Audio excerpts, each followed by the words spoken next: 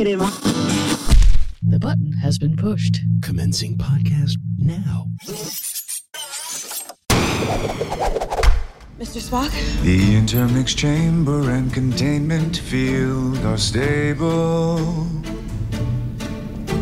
I'll get to the warp core and assess its state when I'm able. Welcome to Pop Tech Jam, the independent audio magazine about consumer technology, pop culture, and anything else we feel like talking about now that we're back in the saddle. I'm J.D. Beersdorfer. And I'm Pedro Rafael Rosano. On this week's show, we have some tech, we do have some pop culture, and some exciting new things to talk about. But I believe you wanted to kick us off here with some thoughts on the Federation of Planets. TV is back, right? Yes, the strike is over. Yay. The strikes are over. So now I can immerse myself in televised entertainment. Were you abstaining for fear that you would run out of material if the strike went on forever? Pretty much, I was abstaining. I was stretching it out. I was pacing myself. Rationing. And it was almost like we were on strike here, too. So in solidarity, basically. I just had a lot of work, folks. That's why we haven't been on for a while. Your to-do list got very long all of a sudden. It did. It very much did. But anyway, Strange New Worlds. Okay. We know Star Trek came back, the Paramount Plus network and all that stuff. Discovery. I love Discovery, but come on, let's be honest. Discovery's not a fun show. It's a heavy, deep thought show. It is. It's deep. It's dramatic. Yeah, they're solving like galactic problems over multiple, timelines. In Discovery, there was never that goofy episode. You would go 5 episodes, then there'd be one completely goofy episode. Yeah, you get like a Tribble or something. A Tribble or a Sherlock Holmes in the holodeck, something goofy like that. Discovery doesn't do goofy. But what does do goofy and dramatic and action is Strange New Worlds. They do it all, and musicals too. And musicals too. I love Strange New Worlds. Because I'm an old school Star Trek fan, and it is the closest thing to getting that whole original series vibe. Even down to the wardrobe. Anson Mount is perfect. Rebecca Romaine, perfect. Everybody's perfect. Everybody's just perfectly cast on that show. Yeah, and they have great chemistry. It also has that nice 60s vibe without a lot of the cultural baggage. Yes. Things that would, get by in the 60s with Kirk Womanizer and whatever. They maintain the fun and the adventure and the spirit, but it's not as sexist and misogynistic as some of the other old episodes were. It isn't at all. And you know what? Uhura's actually got a story. She's got a backstory. Yeah, wow. And she's got a beautiful Broadway belt, too. I don't know if you've seen the musical episode yet, but Uhura's got pipes. I went back. I saw the first episode of the second season, and then I went back and rewatched the entire first season again. And the fact that they've made the Gorn terrifying is just amazing to me. The Gorn! I know. I mean, the original, they not remind you of like a green version of the Tyrannosaurus Rex costume that you see people like doing boat races in? I mean, come on, that fight scene in the desert with the guy in that plastic suit, you can't wipe that from your memory once you see it, but they've successfully made them scary. Well, I think they took a little, Ripley and Alien magic in and here. Predator, and too. They got a little Predator action in there. Yes, spun that up, and, now it's scary. But let me tell you, I mean, everything about the show is great. Again, that's not saying that I don't love Discovery. I love it in a different way. I liked Picard. It wasn't my favorite. I thought it was totally fan service. Well, the third season. Yeah, the third season especially. But Upper Decks, or what is it? Not Upper Decks, Lower Decks. Lower Decks, yeah. I'm kind of like, yeah, you know what I mean? I understand what they're trying to go for, but yeah. Yeah. But Strange New Worlds gets it right. Even the guy who plays James Kirk, there's something about the guy that I like. I mean, you look at the guy and you're like, that's not Kirk. But then you start like, okay, I could see how he could be Kirk. Yeah, You know? he's got the sort of Kirk vibe without really having the voice mannerisms or the look or the spare tire that Shatner had later on. And I just love that wall of hair that Anson Mount has. Mm-hmm. That like is that a serious buffalo. updo, yeah. Yes, like, man, how do you keep that standing, dude? I think that's some serious space Aquanet there. He's got some serious pomade, space pomade on that, man. Wow. But listen, folks, if you haven't seen Strange New Worlds, see it. It's a lot of fun, especially if you're a Star Trek fan of the original series.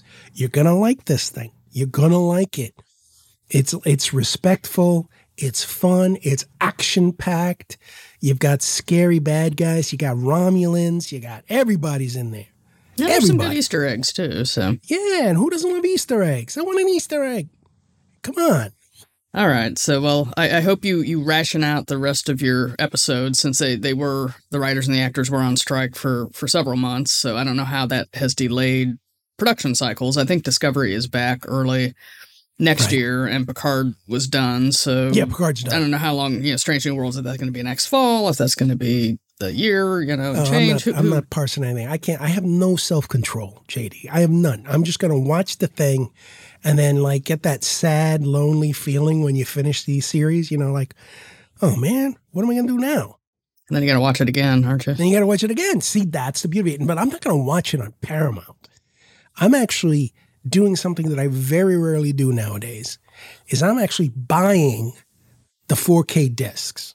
Okay? Whoa, you are going to physical media. I am going to physical media. That is my stamp of approval. When I buy something on physical media, that means it's going to be in rotation. There's only very few things that I buy nowadays because of streaming and all that stuff. But when I buy it, it gets the full treatment, surround sound, the whole 9 yards. And as it turns out, my receiver just died. All right.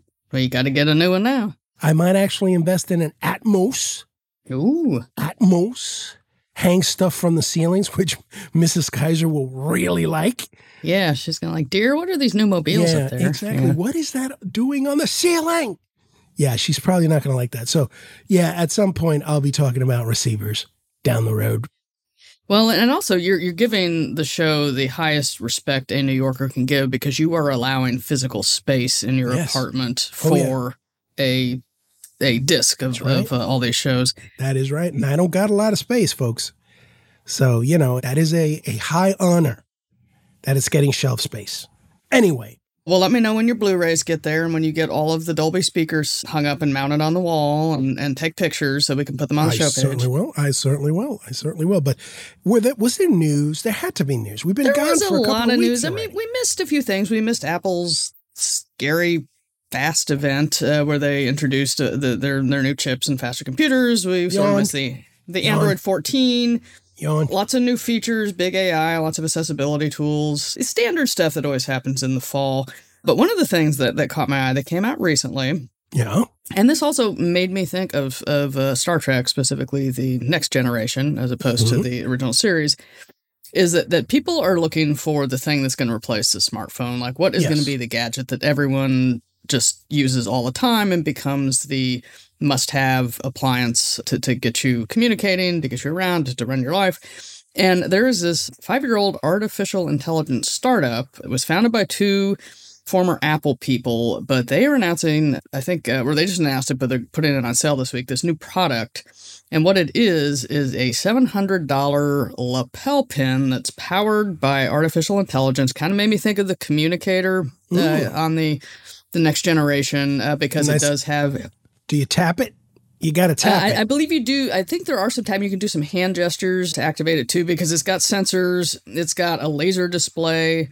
You can make calls. It's got its own phone number, so you don't have to be tethered to a smartphone to use it. It doesn't have the cool Delta shape like a Star Trek pin. Yeah, it's a little boxy, and I'll put a couple of stories on the show page so people can see what it looks like, but basically it's this $700 lapel pin that is intended to replace your smartphone. You can send text, look up information. Most of it is voice control, but if you need to see text information, it's got this laser projector, and so you hold your palm out and it beams the text onto the palm of your hand, so you can read, like if you're looking up a phone number, if you're looking up something, it's right there on the palm of your hand, and then it tips off when you're done with it. So very high tech, very thinking outside the box. Like we're not going to a rectangle of glass that we keep in our pocket. It's not some sort of goggle or eyeglass that we're wearing on our face. It's a nice little piece of very expensive, very functional jewelry, but it's got a built-in speaker and camera. The lights flash when those functions are on so people can know if you're recording them because, privacy. You can double tap the pin and it'll start a video or take a photo. And you can find all this stuff. Once you take it, because it doesn't have a screen, you go and you look on the website for the company to see the video, the photo that you took. Mm-hmm. So it basically is beaming all that back to the cloud. It can send and receive texts, and this translation, it only does English to Spanish now, I guess, and I don't know the quality of the translation, which, as you know, can vary with AI.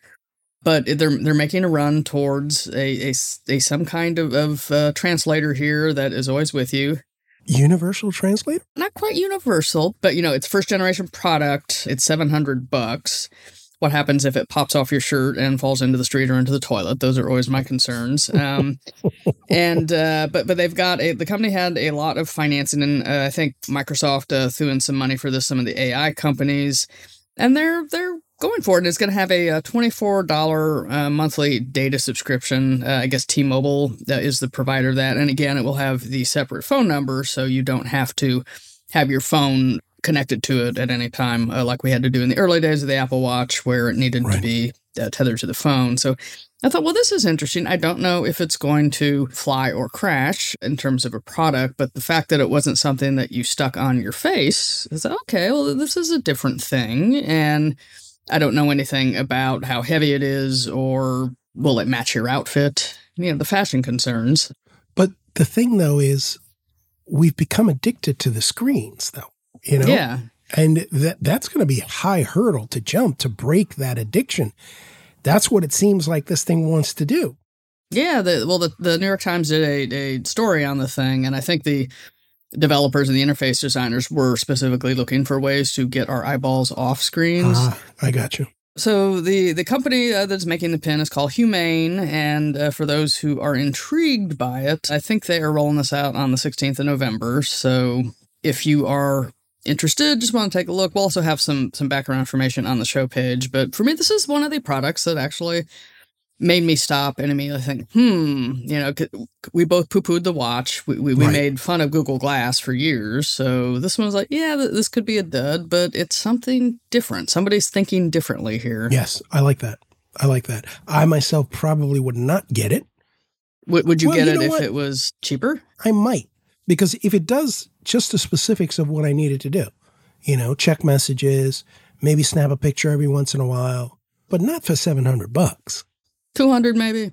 Yeah, you know what? Maybe 300. Yeah. But $700, I'm not sure about that. I mean, if they can bring the price down a little bit, maybe. But it seems to me like they're trying to sell it as a luxury item, sort of like an Apple type thing where, It's a lot of things do start out before they get mass enough, and then price comes down and more people could get them and all of that. But I'm going to keep an eye on it. I like the idea. I definitely like the idea.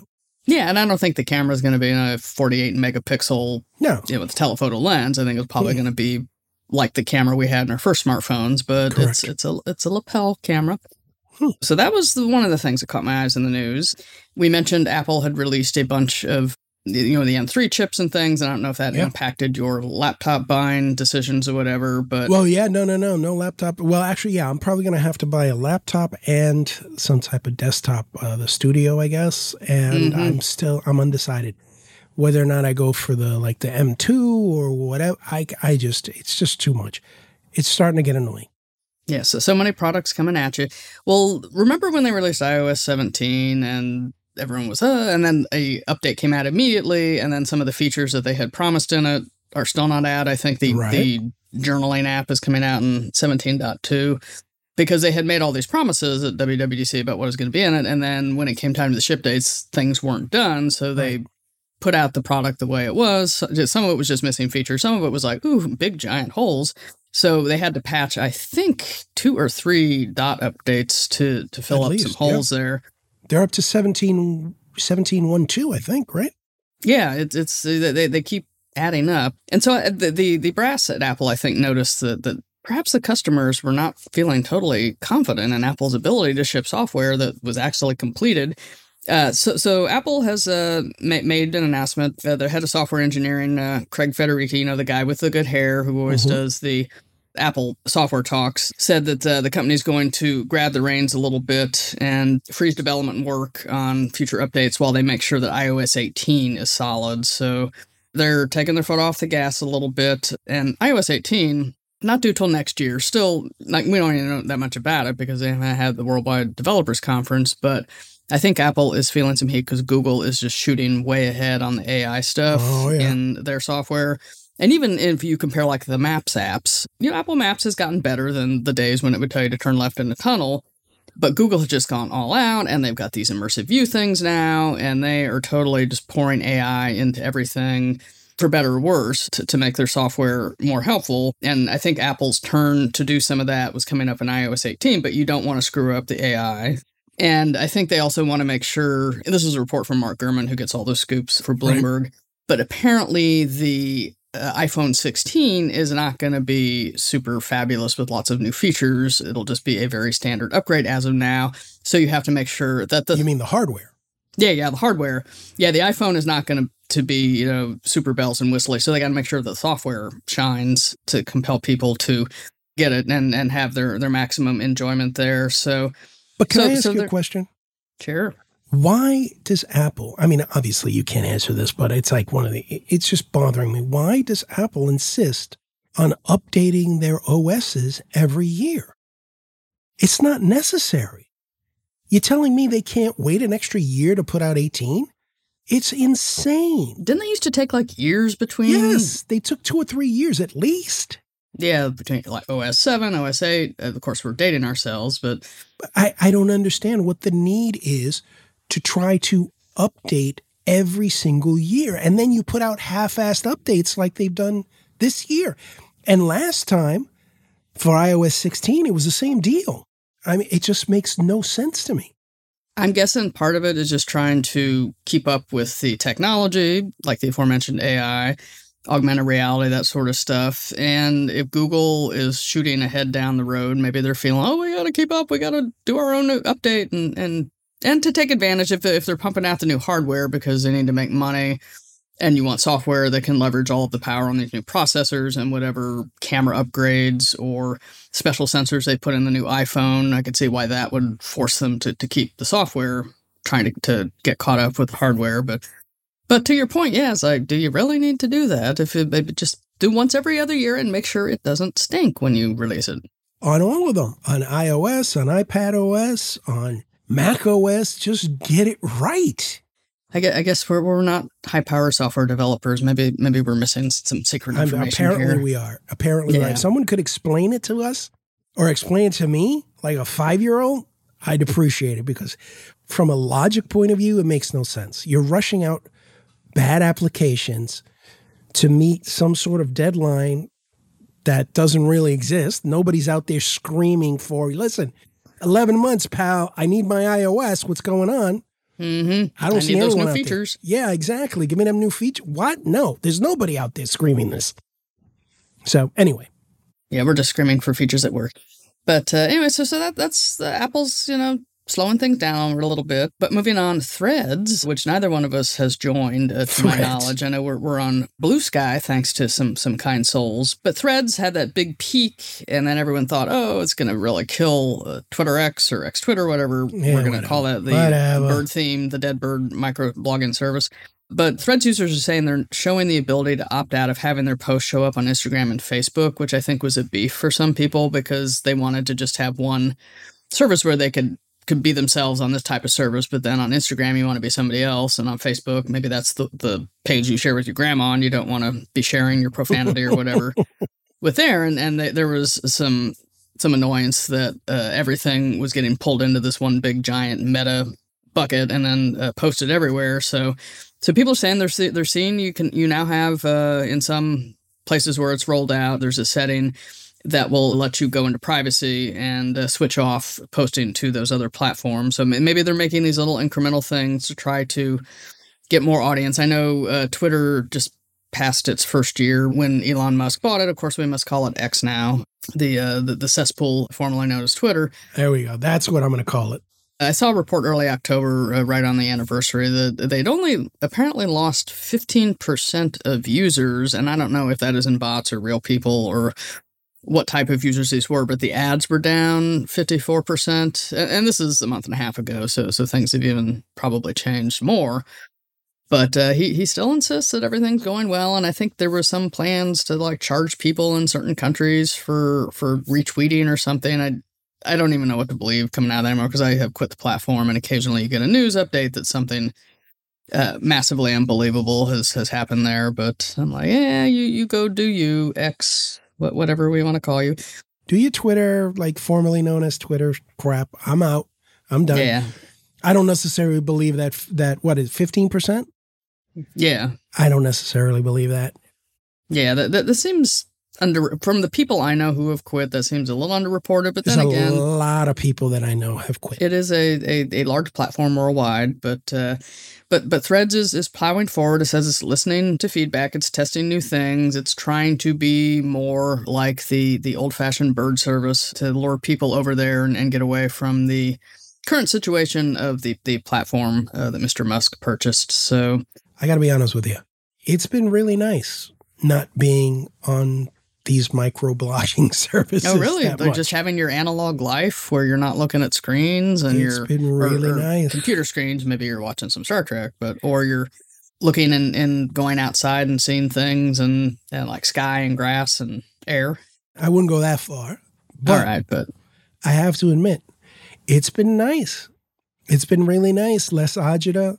I don't get that low-level anxiety. You know what I mean? Like you got that feeling like the world's going to crash and burn. It might still crash and burn, but at least I don't have that low level at least you anxiety. don't have to read about it in 280 characters. Exactly. And then nobody yelling at me, nobody doxing me, nobody screaming insults, being bigoted, none of that.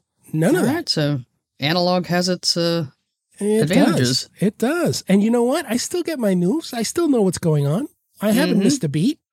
Yeah, you haven't watched people having the same fight they've been having for 5 years. Exactly. I mean, I love the argument that, oh, well, what are you going to do for news? Maybe go to the websites? Yeah. Accredited news sources. Yeah, might be, you know. That's all you need is about 3 or 4, maybe 4 or 5, and you're good. Yeah, and TikTok is not really one of them. No, TikTok is definitely not one of them. Definitely not one of them. Anyway, I digressed again. But you had an important point to bring up about I don't know about important. No, life away from social media, which I think a certain generation of people is kind of like, over it, tired of the drama, moving on. Exactly. Speaking of moving on, Zelle, one of the cash platforms of your Venmo and to some degree your PayPal, where you can send a lot of cash. This one, Zelle had a lot of deals with major banks like Chase. Before a recent little bit of lawmaking here, Zelle would not refund people who got duped into sending money from scams and things, which this is pretty prevalent because it was an easy way. The customer had to authorize a transaction, but a lot of times they were being conned like, oh, you owe this money, or you need to do this, you need to send me a Zelle payment. And it would be hackers who would just be taking their money, and then they would realize that, oh, this is a scam, but they would go to the bank and say, hey, I got scammed. They're like, well, you okay the transaction, it's your fault. So Zelle was not reimbursing people for the money that they got scammed out of. And this was a problem. You know, the banks were saying that, well, it's their, their fault for not really being aware of the fact that they were being scammed. Nice. And really blame the victim. Yeah. Yeah, wow. But the government had some other ideas. The Federal Consumer Watchdog Agency and some of the lawmakers were like, we need a major policy change here. So originally, the federal rules made banks reimburse customers for payments made without their authorization, like if you got your card skimmed or something. So remember that thing, like you're not responsible to pay this if indeed it was a fraud or somebody stole your card or whatever. Right. So, but they would not reimburse people if the customer authorized a transaction. So that was a problem. People were getting ripped off. But after a little talk with the lawmakers, Zelle said in August 30th that it was introducing a new reimbursement benefit for specific scam types. And so you could see them kind of getting pushed by the government here. So they are going to start doing this. So this was a story on Reuters, and I think a couple of other financial orgs picked it up. And I'm sure it's not every instance, but I think a lot of the cases when it was clearly someone thought that they were actually having to pay money for a service or a fine or some kind of ticket or whatever, and it turned out to be that it was a fraudulent thing, that then they get their money back. So I guess it's going to make the banks, probably up their security because they don't want to see all this money going out the door, and maybe work with other governments to track down the people who are known for doing these types of scams, particularly offshore outfits. So that was hopeful. We just can't have nice things. We can't have a fully electronic society. No, it just can't happen. Yeah, no, the something comforting about the paper money still. Yeah. So that's what's going on with Zelle. Now, this is an older story, but it's still having some fallout across the digital universe because so many people old but gold. Old but gold. Because of the specifically American interest in genealogy. I remember about 6 weeks ago, 23andMe had this data heist or whatever, and they said, it wasn't a break in our databases. Somebody had actually figured out how to scrape information off profiles from people who got their DNA tested, because a lot of people want to find out what they're made of. So they get their DNA tested, and some of these services have little family tree functions where you can find out if somebody else using the service matches DNA with you, and then maybe you have a relative you didn't know about. So 23andMe was saying it wasn't a breach of our database. Somebody was abusing our relative finding tool, and because it makes your information public to these other people, they can go in there and pull out all this data. So, because I think that's a big fear for people is like, I want to get my DNA tested, but I don't want to end up in some kind of criminal database or get cloned or whatever. People have all kinds of ideas about what goes on there. But the 23andMe thing was a little chilling because they noticed that the information that had been stolen from the scrape was turning up on the dark web. And they were specifically selling profiles and information about people who had Ashkenazi Jewish heritage or Chinese, two groups that have been targeted for ethnic violence and whatnot. That's kind of creepy, though, isn't it?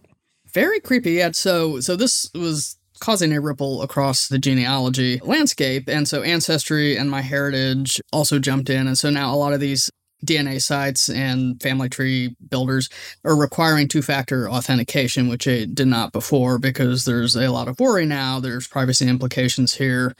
I don't know what you would do with somebody's DNA profile, especially if it's anonymized or I don't know how much detail they got with this. But even if the email address is on there, like, do you know this person? I guess you could pretend you're a fake relative and try to con them and get them to send you money by Zelle. But it's it has shaken up the people who like to sit and build their family trees. And so everyone's going to have to do the two-factor authentication, either with an authenticator app or the old SMS code, just to keep their data safe. But I think between the top three genealogy sites, Ancestry, MyHeritage, 23andMe, that's like 100 million users of people who want to find out if they're related to Charlemagne. So a lot of spitting in a cup on there.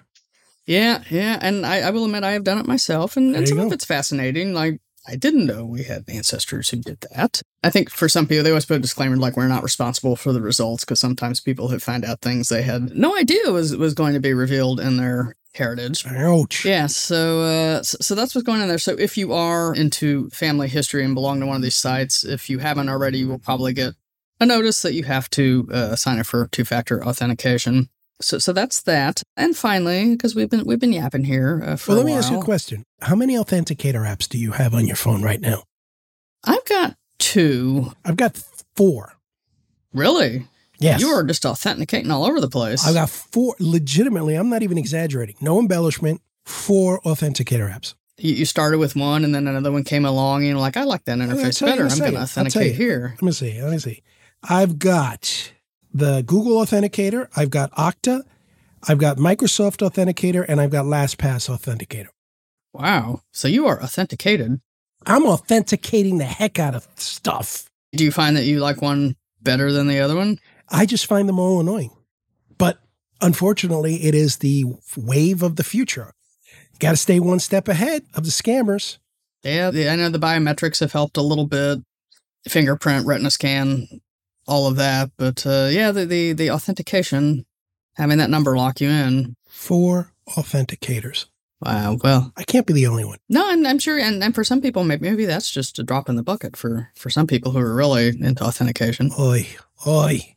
Anyway, and finally. And finally, as we mentioned at the top of the show, the actors and writers strikes have both ended. People have rushed back to work. I'm sure if you were watching TV, you noticed all of a sudden there were Hollywood people talking about their projects back on TV again right after it ended. But for those of us who were paranoid about having a gap in the viewing options, Netflix has jumped in and they claim that they are prioritizing the scripts for 2 of their shows. And these are shows that really kind of get them subscribers every time they come around. Because, the thing with subscription services is you either sign up for the free period after the whole show is fun so you can just watch it and leave, right, or you just sign up and you quit after you've watched a show if they drop 1 episode a week. But they are prioritizing the scripts for Wednesday, season 2, which I love the first season. Haven't watched it, but it's on my list. Jenna Ortega is amazing. Love that show. And then Stranger Things, which is the final season, is coming up. And those kids are pushing 40 now, so they really need to get those scripts. They're not pushing 40. I mean, well, some of them are. And, like Millie Bobby Brown had time to write a book in between the 2 seasons. And the guy who played Dustin was on Broadway. And it's not like the 70s. Look at the high schoolers in the 70s movies. Now, they were pushing 40. Yeah, they were signing up for their AARP cards. But this was exciting, though, because I was thinking, because I think Wednesday debuted about a year ago. It was sort of, I remember it was kind of the Halloween, late fall-ish time frame, which fit in with the Addams Family theme of the show. Stranger Things has been a while. I know we had the Vecna demon thing, and it seems like it was forever ago, but I watched it later, too, because I wanted to make sure I was ready for all of the demon stuff that was happening in that one. But it is exciting that they're pushing these shows up. They clearly know where the fan bread is buttered here because because they're not really trying to get like those minor shows or those weird sci-fi novels that nobody read that they've adapted. They want the creme de la creme. They want the Wednesday and Stranger Things. So hopefully those will. Witcher's not that bad. Do you like the new Witcher, or were you a Henry Cavill fan? I like Witcher. I liked Witcher. I like the game. So, I mean, and he, it's a big, dumb fun. Yeah. And he's got a little song, right, about a coin for the Witcher or something. Exactly. I mean, sometimes you just, hey, I'm not going to judge, but sometimes you're just stupid. Yeah, you need a little, it's a big bag of Lay's sour cream and onion potato chips. Exactly. Where you're watching. Exactly. Yeah. I know Netflix had been sitting on it, The Crown, the last season of The Crown about the British royal family, which we're getting a little bit into the modern era because I remember when all of this stuff happened for real, and I don't know if I want to see the more depressing things, and now the Queen's dead. But I'll probably watch it just to see how well they recreate these things I remembered happening the first time around. But Wednesday got me excited, so there you go. So yay Netflix! Yay, actors, Netflix, writers going back to work. They held out for a deal. I don't think the actors have actually voted on their contract yet. Solidarity. Yes, go unions. But hopefully they will vote and accept the deal, and we will have new shows, and your Strange New Worlds will come back. Yeah, bring me more Strange New Worlds. Come on. So here's hoping. But anyway, so that's basically the news and a little pop culture here and some tech. Nice. A little bit of this, a little bit of that. Yeah, I'm going to find some videos of this AI pen, and if I find a good one, I will put it on our show page for people who want to visualize the whole laser projector in the palm of your hand and the other features of the thing. Nice. I've got some hand gestures I'd like to use with the lapel. Yes, you'd like a projector on here that can go wider than the palm of your hand. Absolutely. Yeah, well, I look forward to the Kaiser version of the pen. I think before we get into any more trouble, we should thank our friends, our listeners. Yes, thank you, listeners. Sorry we were away for a little bit, but we're trying to get back into the swing of things. Hopefully, it's been a busy fall season. Yeah, it's going to happen every once in a while, folks, because this is a labor of love. We won't stay away for too long, not like the last time. Yeah, so we're kind of into the holiday season. I think all of the big products have really dropped for the fall, but we can discuss all of the things that do come around. And oh, please, we've got stuff to discuss. And, I'll be talking about... Yes, you have some audio interfaces to discuss. Audio interfaces. Apparently now I got to buy a receiver and, there's headphones. We had a listener ask about, how to set up a component system. So I think I would like to hear your comments on that, because I haven't done it in a while, but I'm thinking, I kind of miss the old. So do I. Streaming is very convenient, but sometimes you just want the hardware. I want a graphic equalizer. They don't make those anymore for a hi-fi system. Come on. Yeah, you miss those days with all of those sliders. I really do. Come on. I really do. Anyway, we're getting too nostalgic. We got to go. Yes. It's like old stuff. All right. Well, thank you again, listeners. And until next time when we're back with more, I'm J.D. Beersdorfer. And I'm Pedro Rafael Rosado. Go watch your Strange New Worlds. Yes.